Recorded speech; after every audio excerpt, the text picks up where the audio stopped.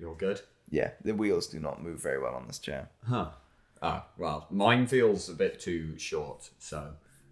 We're both suffering in our own way for art. Yes. And there goes a car. This is why, like, if I ever pass my driving test, I'm always going to drive considering what if people are recording podcasts. I do not drive that way. You drive I drive intentionally... everyone is doing a podcast. But intentionally ruining it. Yes, of course. Yeah. Yes, and so in other news, what's the name of our show again? No, I'll see.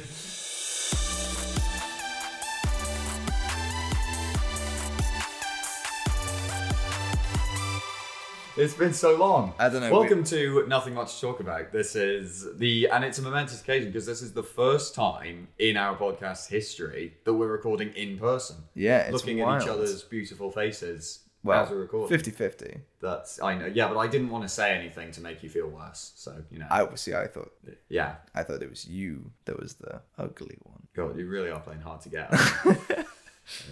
No, it's also a monumentous occasion because of my outfit. Well, that's only a momentous occasion when you realise the topic of today's episode. Yes. In many ways, a sequel episode, because we have already talked about the predecessor. Oh, it's true. Yes, right. I forgot about that. Exactly, because nothing's more relevant right now in the world and in society and in human history in general than Space Jam: A New Legacy. Goddamn right. And it had to be discussed and mentioned. Because as we are a new legacy, forming our own futures, Yes. A new generation of children have found their legacy will be created from this film. Space Jam. Yes. That it is weird, isn't it? That like in 20 years' time, even though the first Space Jam came out before we were both born, but kids are going to grow up with this film, potentially, in addition to the new one. It's going to be to them what the original was. And yeah, that strikes me as a little odd. And it's weird as well because this is the first Looney Tunes film since like 2003. Since Back in Action, yeah. But then again, and the other Space Jam did kind of represent a bit of an end to a dry spell for them back then, because there hadn't been any new Looney Tunes content for a while, I don't think. At that point, people will be angry that I've called it content, but you know, I'm just getting into the mindset of Space Jam 2. It's all about everything is an IP to be mined for content. But yeah, because the reason it came into existence was because of the commercials, the Air Jordan sort of adverts where Michael Jordan and Bugs Bunny are playing basketball together. Yeah, and which is somewhere an executive went, I see. That is a movie potential. That's a movie, yeah. I suppose it's sort of off the back of seeing that live action and animation could work as well, because it's just after Roger Rabbit, isn't it? About 10 years after. 8 years after, roughly. But, you know, it takes them a long time to achieve perfection. Craft, exactly, yeah. And it makes me wonder, though, where is Charles Barkley's Godzilla film? Because he was in an advert where he played basketball with Godzilla, and then they never made a film out of that. Well, I'd watch it. It's because of Matthew Broderick's Godzilla versus Kong versus Barkley. It's waiting to happen. Why doesn't it happen? Just Godzilla versus Kong, but in a 3-point dunk match. Yes. And regular sized Charles Barkley is also there. That's the thing. Does he, in this film, does he grow? Does he get big as well, or is he just the same size? Yeah, well, I suppose it depends if you're looking at it in the original Space Jam view or the Space Jam New Legacy view, because Space Jam Original, when Michael Jordan goes into the Toon World, he stays Michael Jordan. He does. Well, this is you know, something maybe worth discussing. We can do it now if you want, sure. Actually, I won't, because I do have a few points to make in regards to this. So, welcome to a segment I'm going to call Come On and Jam and Welcome to the Slam. As we break down Space Jam compared to its sequel, Space Jam New Legacy. Interesting. Yes. And I'm going to do this with a specific set of criteria. S for story. P for performances, A for animation, C for characterization, E for emotion, J for James, A for action, and M for message. I devoted an entire section just to talking about LeBron and comparing him to Michael Jordan. That is, you could say it's J for James and Jordan. See, I thought M was going to be for Mr. Cheadle. No, Well, he could be covered under performance, because that's the other thing. Performances does not cover LeBron because he has his whole inner section for him. I see. So we cannot discuss LeBron in that section at all. Yeah, you can if you want to, but we will be repeating ourselves. So first off, we've got story. Yes, some story. But by the way, we both saw it. That's Yes. probably a good way to begin We both this. saw it at the same time. Yes, And I was you were. extremely positive about Oh, the movie. really? Were you now? I must remember a very different car ride on the way home where we just broke down specific things. I mean, I don't know. Generally, I would say I had an okay time with Black Widow, even though we spent most of the ride home complaining about it. Yes. I think there's a lot to be said in the cultural effect of what this film was for me personally. Yes. Just because there was a huge part of my life that was dedicated to the first Space Jam. Maybe it's time we shed light on the fact that you're wearing currently Space Jam shorts and Space Jam shirt.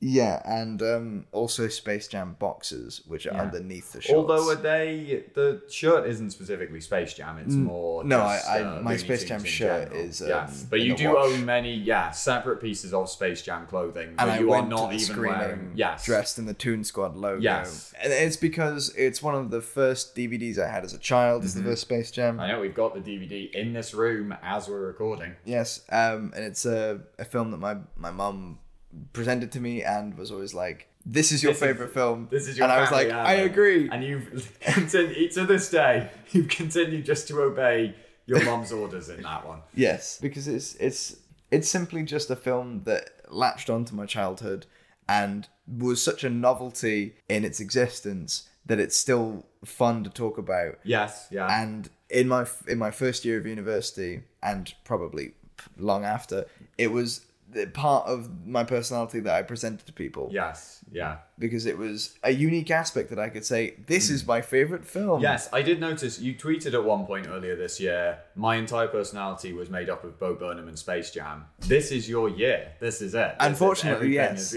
Everything is downhill from here because the opening part of the year was Bo Burnham randomly releases a new special, Yes, and yes, the new Space very Jam true. finally comes out Yes. after like 6 years of hiatus, where originally it was going to be James yes. Wan doing it. Yes. on- I remember that. And Yeah. then they did actually have a director who Terrence Nance was going to direct it, and then he was replaced with Malcolm Lee, I think. Is Yeah. the guy. and it's been development hell. It's been 84 years. Yeah, and it's genuinely And baffling. it's here, and it's arrived. And now what do I do with my life? We've got thoughts on it. Well, that's the thing, because ideally, I mean, I have a, nostalgic fondness for the first Space Jam. Probably more, I never actually owned Space Jam on home video. I owned Back in Action on home video, so I'm way more familiar with that one. And I have probably more attachment to that one. But no one else agrees, because that one bombed. Well, yeah, it is a superior film. It is. It is in my opinion, the best better Looney film. Tunes Yeah. content. Yeah. So, but if anything, especially you, but both of us are ideal targets for this film because it's based on nostalgia, half ironic, half sincerely liking it. And now here's a new one. And we got thoughts on it. And I just realized I was about to start with story and we got sidetracked into our personal story. But it's still a story. Still relevant to the story. In regards to story, something I find very confusing about A New Legacy is that at the beginning of the film, Don Cheadle playing Al G. Rhythm, which is, okay, one very minor point. They keep calling him Al through the whole film when Mr. Rhythm feels like a much better villainous Yeah, name. it's a villain name. I'd call him that Or even instead. it's not even necessarily a villain name because obviously spoiler alert, Yes. he isn't the villain to begin with, but he's No. he becomes Yes. the villain. So Mr. Rhythm still sounds like a cool name that a kid would be like, this guy's cool, and then for him to still be a villain, Yeah. it still makes sense. And they could mention it in passing that his first name is Al G or something. Yeah. And then you could be, algorithm. I get it. There we go. Because this is the thing. So Al G Rhythm, the algorithm, the Warner Brothers algorithm. At the start of this film, he pitches an idea where it's basically just, I can scan any film property, I can scan LeBron James, I can mash them together, and we can have LeBron in everything. And LeBron James shoots down this idea. He doesn't like it. Yeah, exactly. He just motioned like a basketball shot. Yeah, for reference. And he hates the idea. And he's like, this is dumb. It's bad. Who's this for? This is the worst idea that could ever be made. And then they proceed to just make that film. but with only for the film. even with all the different properties and everything. Yeah. They're just like, we can get by just throwing LeBron at everything into every property we have and then just combining them all and then that's it and we're done. And because it's like, is it the film being self-aware or is it like covering its tracks, being like, we know this is dumb, but then it's like the hero of your film thinks your film is a bad idea. And then you have the executives who are playing the people who made the film, basically, being like, oh, we agree it's a bad idea. I know. Warner Brothers really not having a high opinion of themselves. They do cast themselves as Sarah Silverman and Stephen Young, so that's pretty high opinion to be fair. But then they're like, these are spineless cowards. The only person who likes the pitch is... two people like the pitch. One is Algae Rhythm, the villain of the film. And the person who made the pitch. Yeah. And the second one is the son who is shown to be on the wrong side later in the film. Yeah. Like, it's part of his narrative that he's in with the wrong crowd and has to turn it around. But aren't they both on the wrong side at some point? You know, LeBron admits he was in the wrong, and the son admits he was in the wrong. Because they both have wrong things, but not in regards to the pitch. No, it's true, because the pitch is basically irrelevant after that meeting. It just serves as the flame under Algae Rhythm's bomb. Yes, it's what gives him a sense of purpose to defeat LeBron, just because he didn't like his pitch. What gives me the biggest confusion about it, though, is that where this film exists. I was gonna say. If you're going where I think you're going. Yeah, in terms of... Because this film exists in a world... Like, it exists in our world. I guess, yeah. Where this first Space Jam is a film. That's the thing. Is this a thing where Space Jam happened? Like, it's historical events? Or is this just Space Jam is a film? Because they show it in the sequence where they are showing the different films that Warner Bros. Has made. Yeah. And they show Space Jam, so it's a film. So it must, yeah. So which decanonizes the Looney Tunes as real things, which is weird in a kids' film where the first one, they just are real in a different world. That's the thing. They've done that before, because the first one alludes to the idea that they are just, all their cartoons are just things they are acting out. And then, of course, Back in Action has this notion that, like, they are just movie stars. Yeah. That's what they are. They're just like any other film star. They have, I think Boggs says to Elmer at one point, we made 35 pictures together. Yeah. But I'm secretly evil. Yes, exactly. And it feels like it doesn't give room for a clever spin on it, which is, say, what if Algae Rhythm just pitches Make Space Jam again? Yeah. What if that's his pitch and they're like, they have mixed feelings on it or something, and then the rest of the film is him forcing them to go through those notions or something like that. And you'd still run into the same thing of being like, do they know that this is self-aware, or is it not self-aware? Because it's, the company saying, we should just make Space Jam again. Yeah, but it would be a more direct reference, I think, to the fact that it is a Space Jam film, instead of what it is, which is... They seem to have disdain for the idea that this is a film where we'll just get all of our Warner Brothers characters and throw them together. Yeah, it doesn't initially feel like it's a Space Jam film. Yeah. It's a LeBron gets sent to the digital world film. Yeah, exactly. There's nothing to do with space. Or jam. It's just, I mean, they do jam. There's a basketball game. Yeah. That's But it's not even a basketball game. It's the Suns game. Yeah, it's the video game. Yeah. Is there a section that talks about video games in that thing? I don't know where that would come into it. I do actually have a bit in there more relating to action and the way that they sort of the rules of basketball, I think. And the rules of the video game. Yes, exactly. It's a video game. Anything can happen. Yeah. We don't need actual rules that we can stick to. Yeah. That's not how that works. One last thing I will say story-wise is that LeBron and James and Boggs and Bunny, yes, two separate people.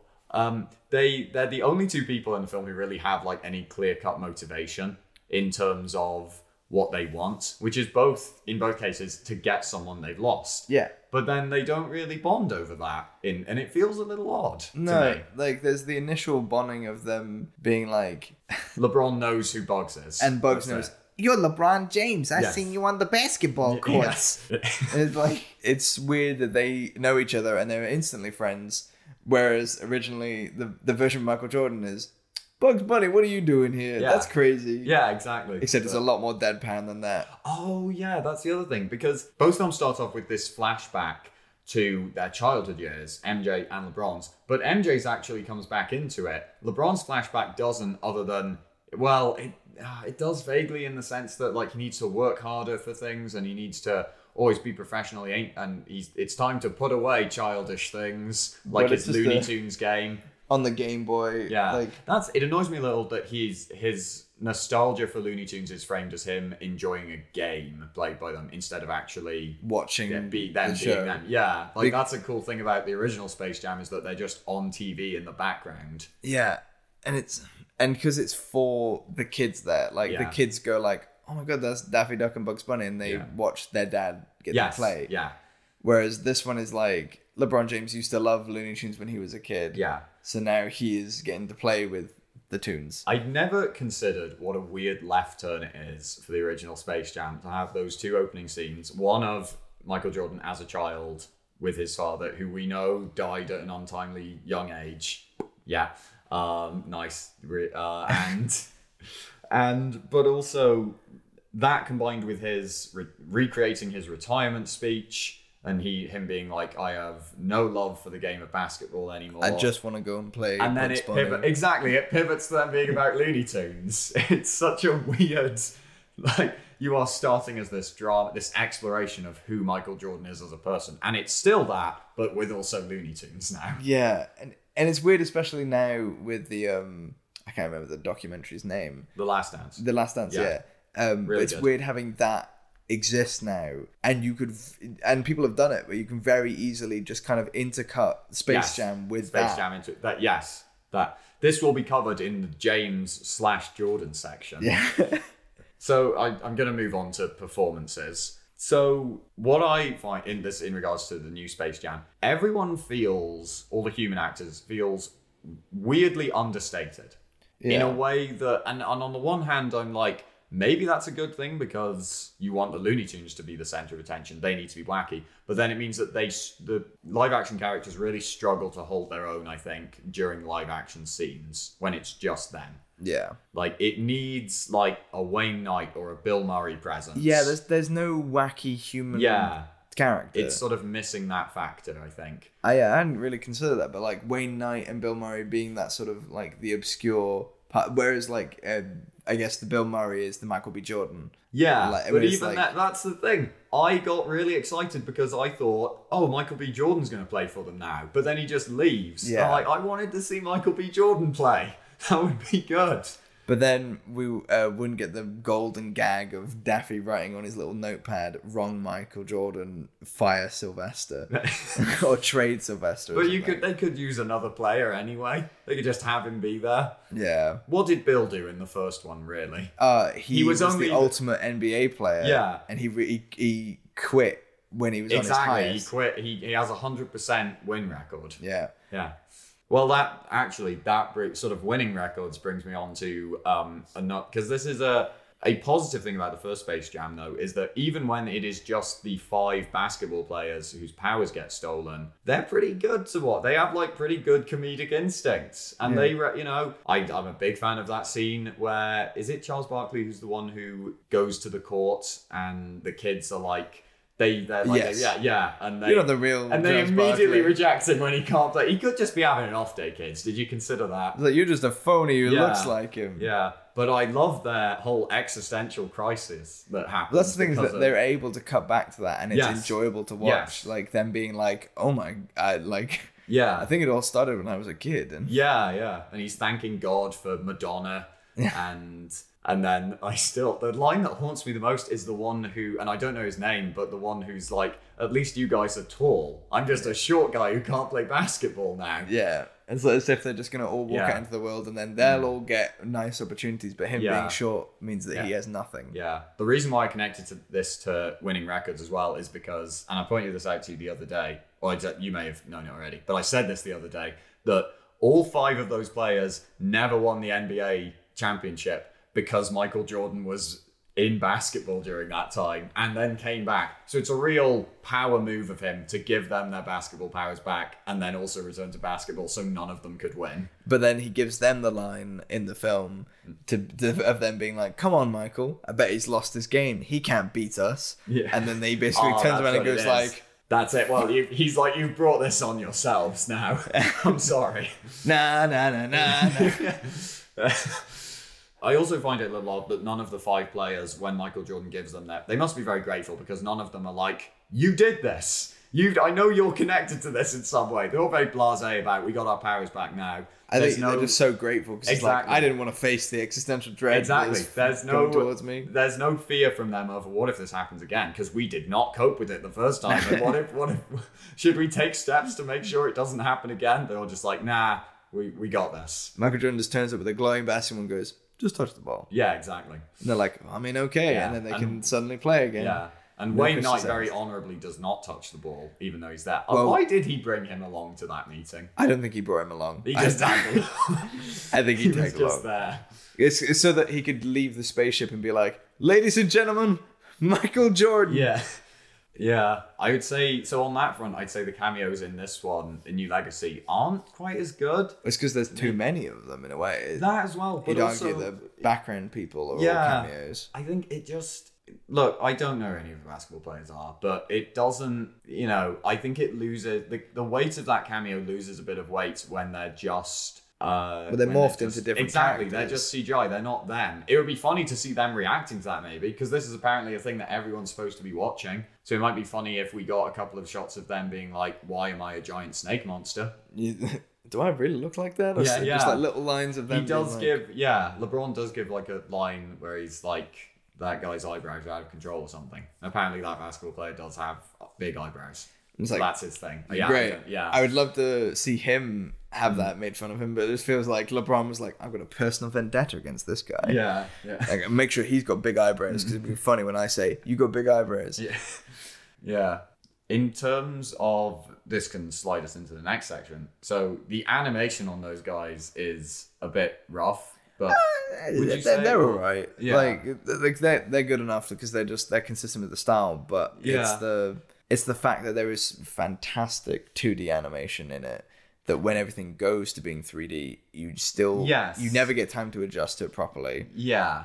Even with the tunes looking quite good. The design isn't bad. I don't think it's a pretty good translation of it. It's more it's this weird case of the film being almost kind of self-aware and kind of hating itself, but not like, it seems like an almost body horror moment where they transform. Yeah. They're like uncomfortable with it. They're like, oh god, what is this? What's happening to me? Yeah, I do enjoy the animated segments of this, I would say, more than the rest. I think that's the strongest part of the film. Yeah. My personal favorite animation style of it is still the back in action style of the mimicking the it looks like the Chuck Jones era cartoons in that but one. Cleaner. Yes. Like it's the same style though. Yes, I would say with that one, even though the animation is good, I think it looks a bit too crisp. In regards to which, maybe because they're not necessarily trying to recreate the Chuck Jones era sort of thing. So it's not necessarily a huge issue. It's just,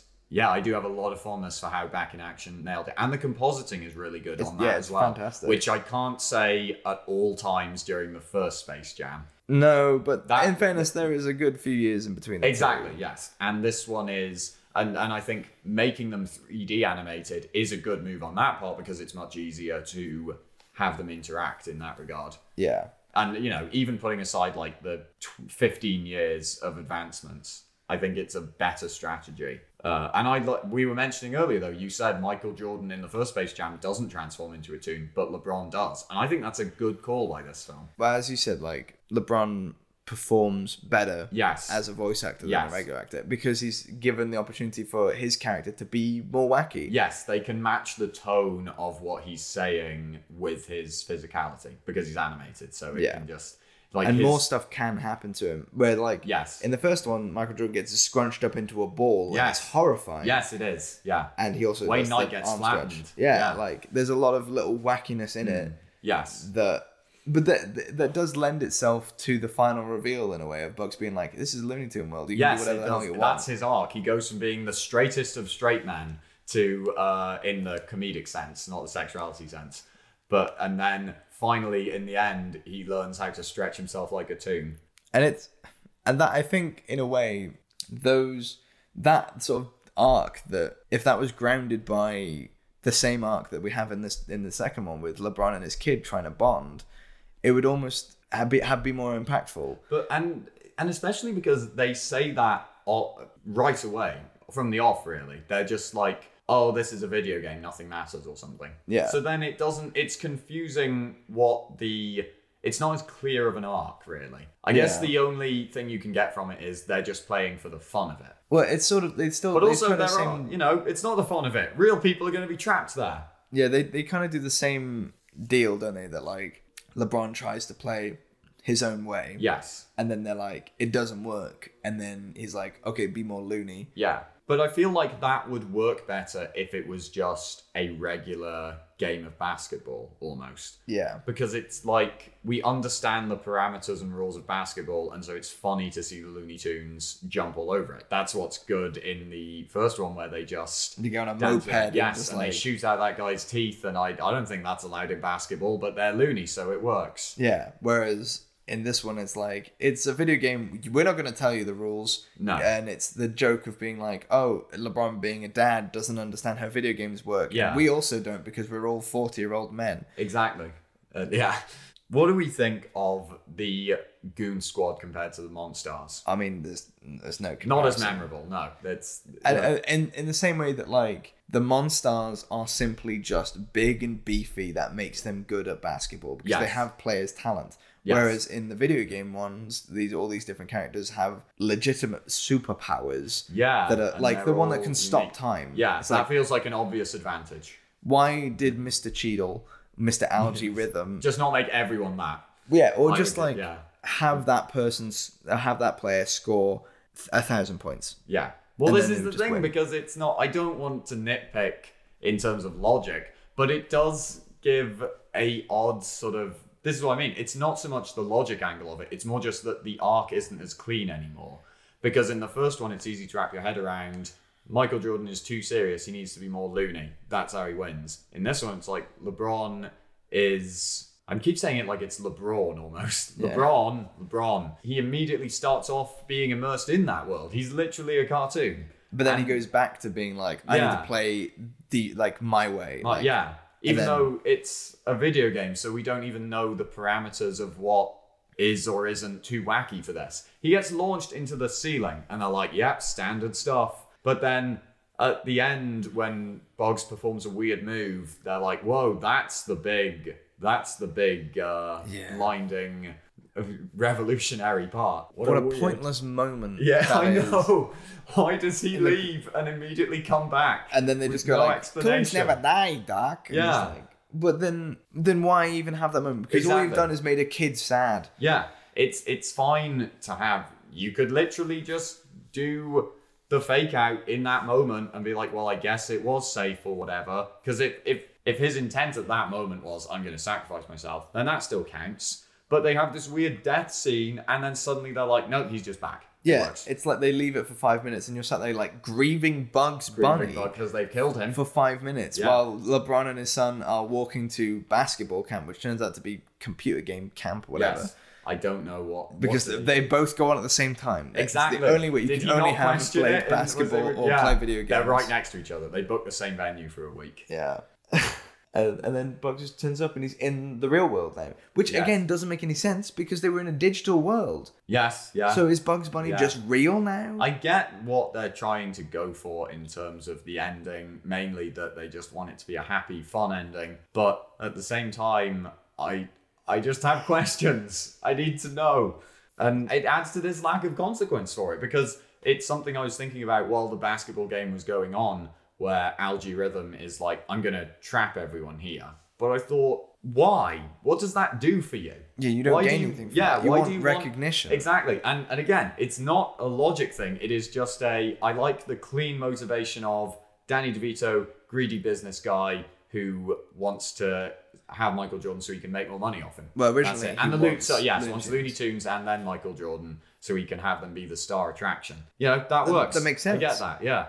But within this one as well. Also, Algae Rhythm isn't particularly funny, but it feels like the film is trying very hard for him to be. But King Kong ain't got nothing on him. He hasn't got any, but he hasn't got a line like, I didn't know Dan Aykroyd was in this picture. It's true. Or anything like that.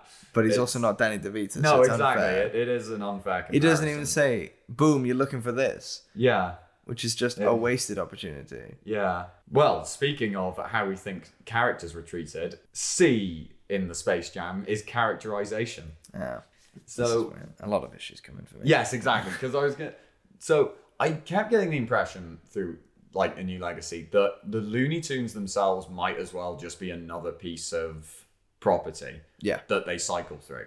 And it's not that I would say it's awful. It's just that they all feel just there. There's no... We get Bugs and we get a bit of Daffy. Yes. And that's about it, really. Yeah. It's like...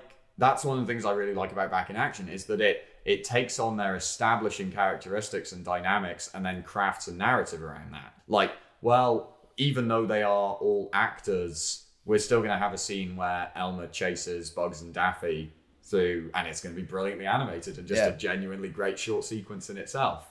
Whereas with this, it's like they all, and even in the first Space Jam, it's like, it's a quick moment, but they set a precedent for they're working as a team, which they don't normally do. Yeah. But in this one, it's just like, we're all buddies. But I'm like, are you? And You're trying to kill each other every day, assuming, and this is where it's confusing whether or not they are actual Looney Tunes or just parts of the server.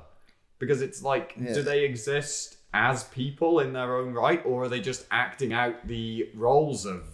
Yeah, because they've just been sent away to Toon World as rejects, and then Bugs is the only one left there. Yeah. And then because for some reason they have that weird side plot where it's like everyone abandoned Bugs to go and do their own thing, and then that never comes back. No, they all they just never, like become friends again. Yeah.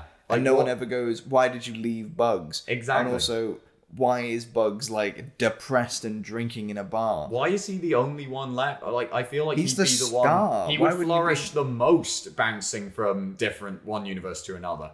And that's the other thing. I feel like there's a couple of them are okay in terms of which universe they find each Looney Tune in. Some of them work. I think Wile E. Coyote, Roadrunner in Mad Max. That's great. That makes sense. Yeah. Road Warrior, Daffy in being Daffy in a superhero world kind of makes sense, but Daffy as Superman feels a bit odd. That great opportunity to bring Doc Dodgers back, which they didn't do. Yeah, it's true. But also, like, it makes sense because Daffy would want to be Superman. He wants glory, yes. And he's just a bad Superman. Yes, yeah. I believe that he would want to do that and be bad at it. But then other things, like Elmer Fudd being in Austin Powers and Sylvester, they're just like, there's a cat and a bald guy. Who have we got who matches that? Cool. But also, that's incredible visually. That really got me.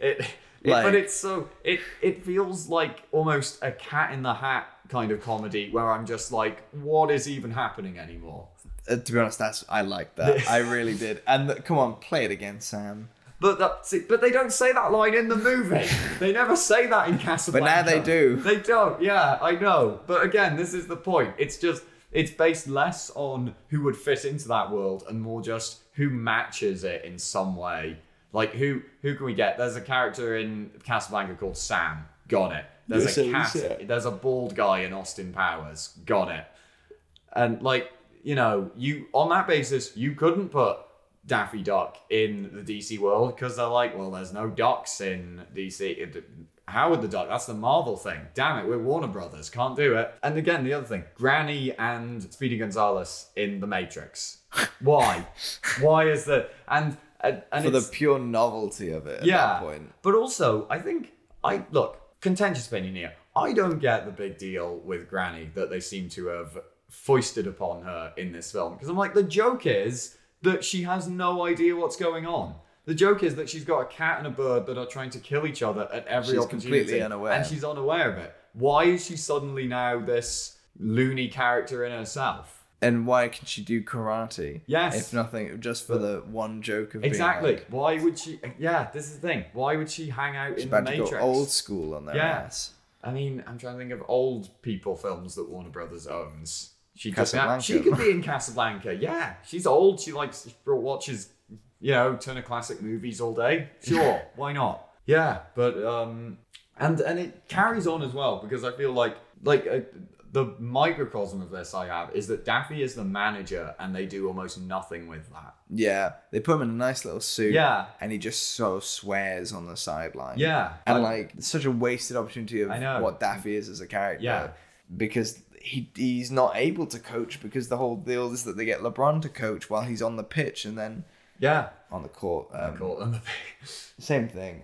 on But the course. they don't utilize what that could do. Yeah. There's loads of little fun side gags, like I mentioned before, with the Sylvester little thing he wrote on the board. Yes. Yeah. And like bits like that, but it's like I need more of that because they don't give enough time to any of the tunes really. No, it's very, and it's just, I feel like they still didn't give any characterization to Lola really she's just kind of there, and it's a bit of a wasted role. I mean, it's a bit of a wasted thing to have Zendaya in that role and then not really give her any comedic sensibilities of her own, I don't think. Like her best moment is her initial reveal of her being in the Wonder Woman which comic. Still makes no sense because She's an Amazonian. Why? That makes sense. Does it though? Yes. Lola Okay. Bunny would absolutely be an Amazonian. Okay, I guess. God, she's hot. She's a bunny. Yeah. Okay. Wonder Woman's a piece of paper. But she's played by a real life person. So is Lola Bunny.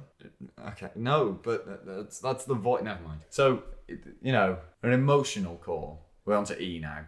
The emotional core of this film. I admire that it tries to have one. Yeah. It puts out like In the LeBron same way, like, bonding with his son. yeah, what the first one didn't have was a true emotional core for Yes. MJ. Yes. Well, in some ways, no, but in some ways, yes. And I'll get into that in the next section. But yeah, you're right. I think it does. It tries. It's more overtly trying for an emotional response. Yeah. But the first one doesn't, because it's the most cathartic emotional moment of the first one is when Michael Jordan arrives back at basketball, I think. Yeah. And when his spaceship arrives at the baseball court and a spaceship lands and everyone goes, look, it's Michael Jordan. Yeah, which that's is the how star amazing power. he That's is. the star power he has. That people are given literal proof that aliens exist, and they're still like, look, it's Michael Jordan. That's the best part. And also the emotional release of Lola kissing Bugs Yeah. after because they do the exact same beat in this one as well. Yes, Where yeah. Bugs saves Lola from an incident. Yes. And then in the first one, they have a little kiss. Hmm. I don't remember if they kiss in this one. I don't think they do, but it's like a I don't little think look so. that they Oh, give so each you're other. like, I should have had S stands for sexiness then. Yeah. But no, it's just like it's the exact same beat, just done worse. Yeah. Where like because he saves her in this one from a completely non-lethal threat as well, I think. Well, he sacrifices himself though. But 'cause Yeah. that's the thing. That's the in a least weird loony way, thing you ever done. Exactly. In a weird way, it matters more in this one because in the first one they establish that they can survive anything almost. But they can be also injured, established that in guess. this one as well. Yeah, and except it for turns true. yes, that's exactly. Yeah, they think he can die, but then it turns out he doesn't. No. He's just back. And also, like, the way that they set up that line of, like, Lola being like, Bugs, that was the least loony thing you've ever done, as if, like, they'd had marital problems and she had, like, been saying, like, you need to be less loony. See, Kids need us. This is the thing. I genuinely thought when we first got them together, I thought, are they going to develop it now that they've been a couple for a while or something? Yeah. But they don't seem to be. Never address look, it. far be it from me to go into to demand more rabbit relationship problems. They got to in this keep film or anything. her single But so that the yes, men watching exactly, don't get upset. Exactly. Well, they've also got to keep Bugs single for the same reason. Yeah. All the men watching. Everyone wants to be him. Everyone He wants can't to be either tied down, be or be in be with Bugs him. all over. Yeah. Okay. Yeah. I mean, or have him in them. Oh, no. That's I can't speak for everyone there, and just I think So, that's disgusting. Oh yeah, It's all fine fucking It's all rabbits. fine, yeah, but you're not and gonna be rabbit- fucked by a rabbit.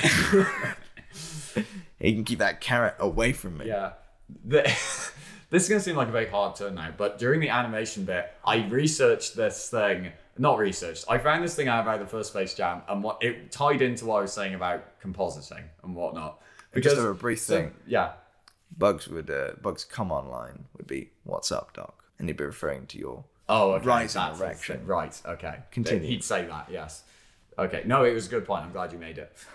So, David Spafford. He is an animator. I know, it's unfortunate we talked about that, and his last name involves the word spaff. I'm a child. He was an animator. He's credited on the first Space Jam. He gave an interview where he was talking about the nature of animating that film. And so he alleged that the director of the film, Joe Pychter, had no idea what he was doing in terms of animation-wise. Because what he basically did was he went out and shot a bunch of B-roll footage, essentially, with Michael Jordan in front of a green screen and a bunch of people in green screen suits moving across him. And he then just presented that to Spafford and the animators, being like, go on, animate it. There's the Looney Tunes. And like, he talks about one very specific bit where it was a shot of Michael Jordan and a man in a green screen suit just crosses in front of him. And they were like, well, that's going to be when Tweety Bird moves in front of him. And he went, but no, that can't work. And because Tweety Bird's tiny and you just put a man in a green suit moving across him.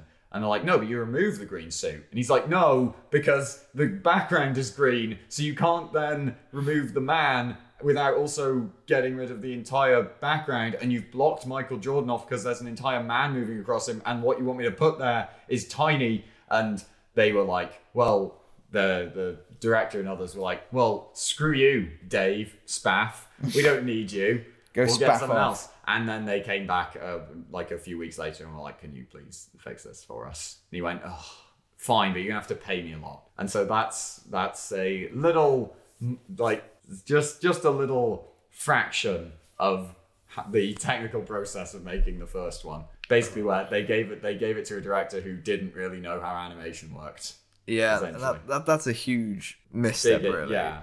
Because you look at Who Framed Roger Rabbit and Back in Action, and they both do fantastic job of knowing where the animation is going to be and how to film for that. Which is astounding because they were inventing that technique as they were making it. Yeah. It's not one of those things where, well, this was their first run of this technology, so it's a bit rough around the edges. Like, no, it still looks amazing, and nothing else after it has really been as perfect, I don't think.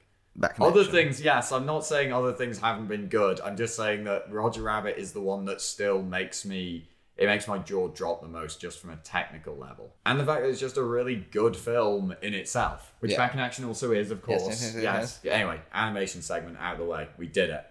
Skip the next two segments. We were on emotion. Any more emotional stuff? Well, it's interesting, isn't it, that the first film very briefly touches on fatherhood. Yes. And like how Michael Jordan's relationship with his father is what brings him into basketball in the first place. Okay, you know what? I'm going to use that as a segue into the J section, Jordan/James. Yes. So from my perspective, and maybe I'm just biased in this because I've now watched The Last Dance, it feels like Michael Jordan put a lot more of himself into the first Space Jam than LeBron James does. And maybe it's just because with LeBron James, you get a few jabs. Algie Rhythm at one point says that he's, to LeBron's son, like, he'll abandon you. He's known for abandoning teams, am I right? Because he's known for, like, he switched teams a lot versus someone like Michael Jordan who stayed with the Chicago Bulls for, like, his entire career. Yeah.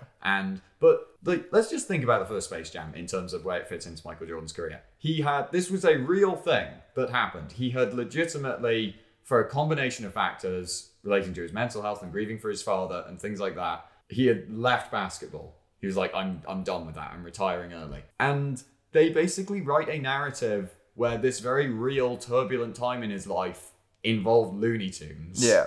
And the first, they recreate the press conference where he did it. They have him wear the same suit and he says some of the same words. And the film opens with this scene of him and his father. And he says in the press conference, since my father's passing or whatever, it's a real tactile line, and it's it's just this nice bit of relatability where he's making fun of himself in a way because he's saying he sucks at baseball. Basically. Yes, exactly. He's willing to say that. They made fun of his baseball career, and that's the thing because it's we make fun of the fact that the first Space Jam insinuates that Michael Jordan lives in a house, just a regular old house. But, in a weird way, it kind of works on a relatability thing. Yeah, he's just a dude. Yeah, whereas LeBron's giant mansion, I don't know, he's an incredibly talented athlete, so I don't want to be, how dare you be rich or something. But from a movie perspective, it does feel a bit like, well, how do I relate to this guy? Yeah, and he's got the magic ball machine that whenever you say ball, it hits you in the face. Yeah, it is. It is like it's just going, this guy's great, he's amazing. The only issue he has is that he's mean to his son sometimes. Yeah, where he's trying to push his son too much. Yeah, exactly.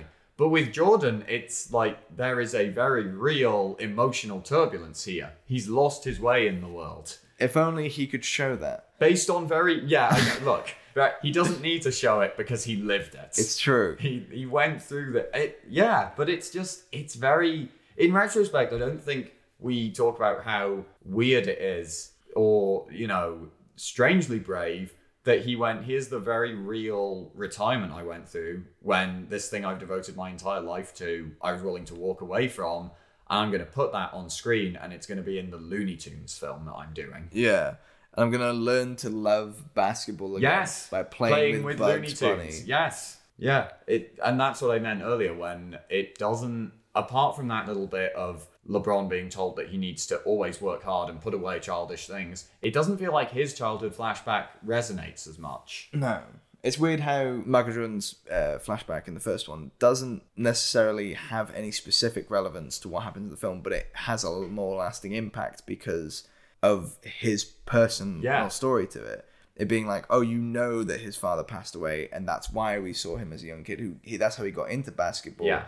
It kicks off his arc. Yeah. Whereas LeBron feels like just a cheap imitation of that. It feels like LeBron's sort of film self is just sort of reinforcing his own constructed image of himself. Yeah. Which,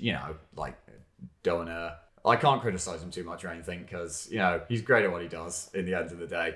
But it feels like he isn't the same level of cultural icon that Michael Jordan was, which is very hard to do. Yeah, there is nobody that exists like that. He's, it says a lot that I've never watched a basketball game, but I have watched The Last Dance, so now I do know quite a bit about Michael Jordan. But even then, when I watched Space Jam as a child, I knew who Michael Jordan was. Yeah. So that is my thoughts on James/Jordan. Now, we sort of covered this already, but just in terms of action, laying out the rules and groundwork of the actual basketball game itself, it feels a bit vague by nature of it being a video game. Yeah, and it's the classic Hollywood excuse of making it a video game because it's like, people don't understand the rules of a video game. You don't need to have rules in a video game. Video games are their rules are very well thought out and often like the core principles of it. Yeah, it's the same as any normal game. It's just digitized. The point is that if rules did not exist, if there were not rules to ground something, it wouldn't be fun. Yeah.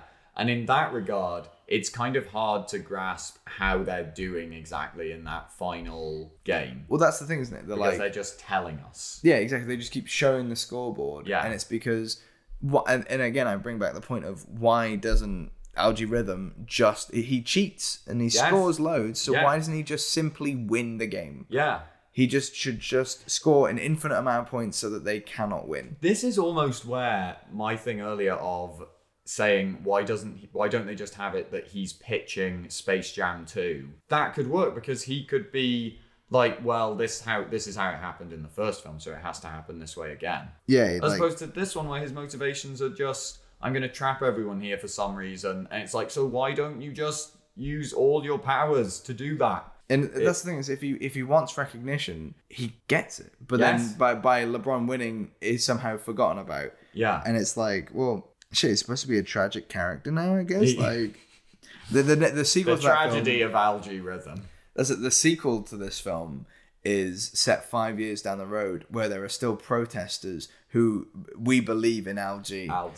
And they follow his philosophy because they know that he deserved the recognition. Yes, yeah.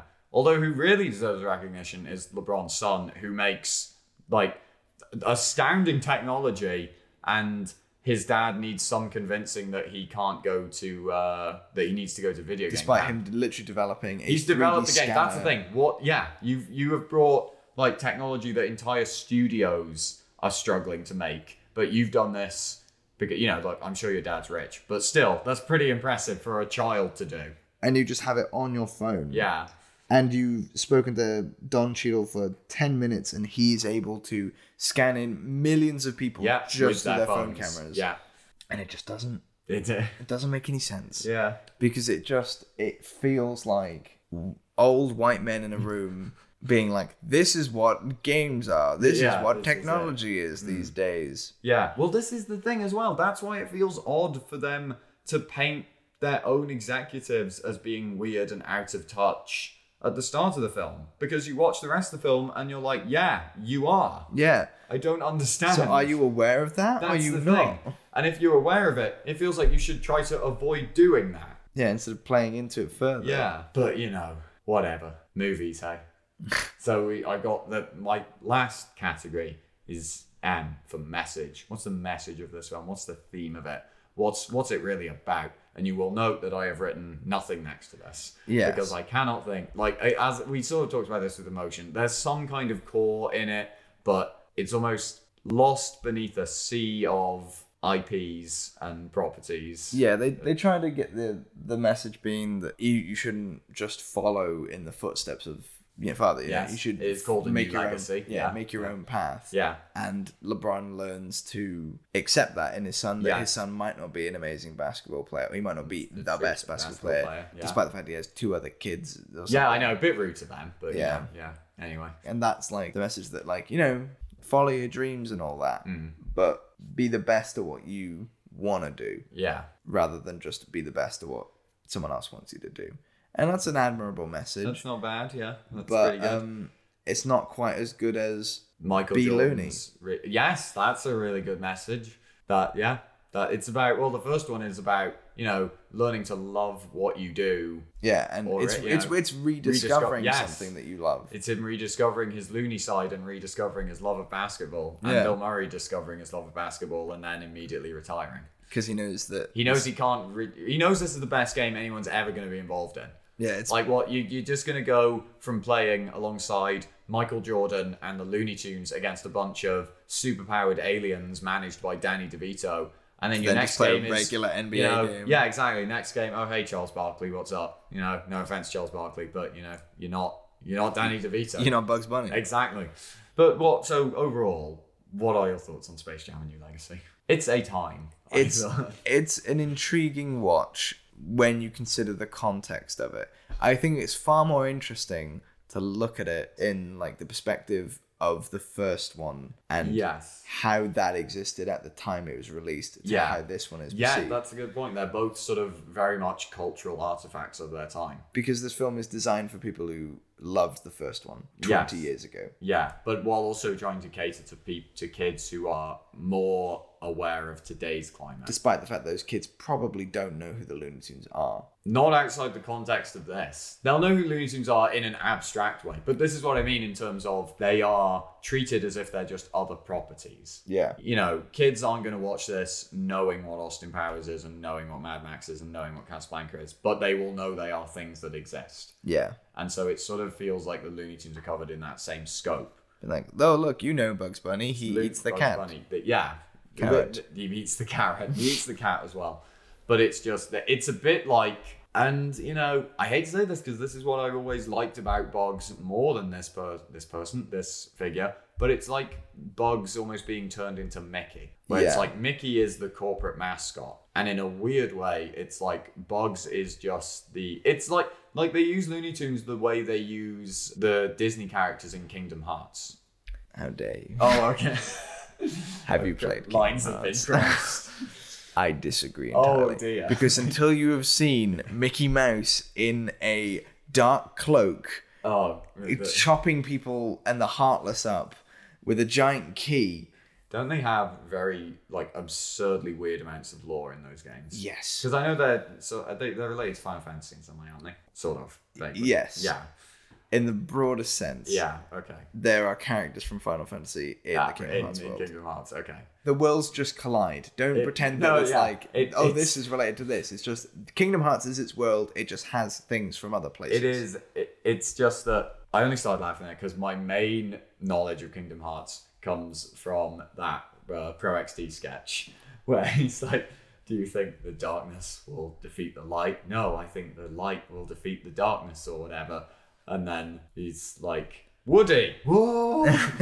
Oh my god! The best context I can give you for the Kingdom Hearts games is that there is a spell in the Final Fantasy games which is called like a Zeta Flare or something. Yeah. It can only be performed by 2 or 3 people in all the different Final Fantasy games.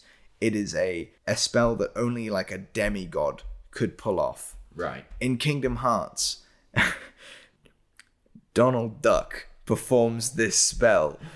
And Goofy, when Donald is about to do it, goes, Donald, no! In a way that sounds like that Donald has done this before. Yeah. Not again. Yeah. That is the best context I can give you for it. Well, that is, in conclusion, Space Jam: A New Legacy. Yes. Donald's Kingdom Hearts something or other. The legacy that lives on, unfortunately, is Space Jam: A New Legacy. Oh, unfortunately. Oh, damn. It's a bleak way to end. No, It's a film. if you watch them back Kids to back, will like it, I assume. kids will. And that's who enjoy ultimately moments it was of it. made for, not us two grown adults talking about whether or not, The only thing I can how say- often Boggs and Lola fucked, am I right?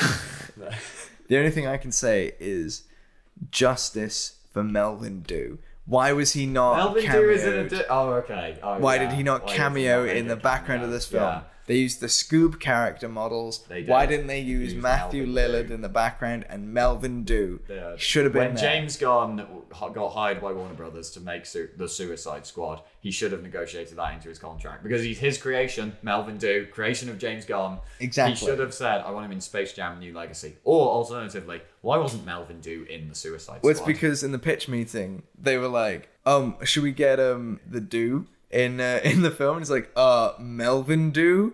Nah, Scooby. Scooby.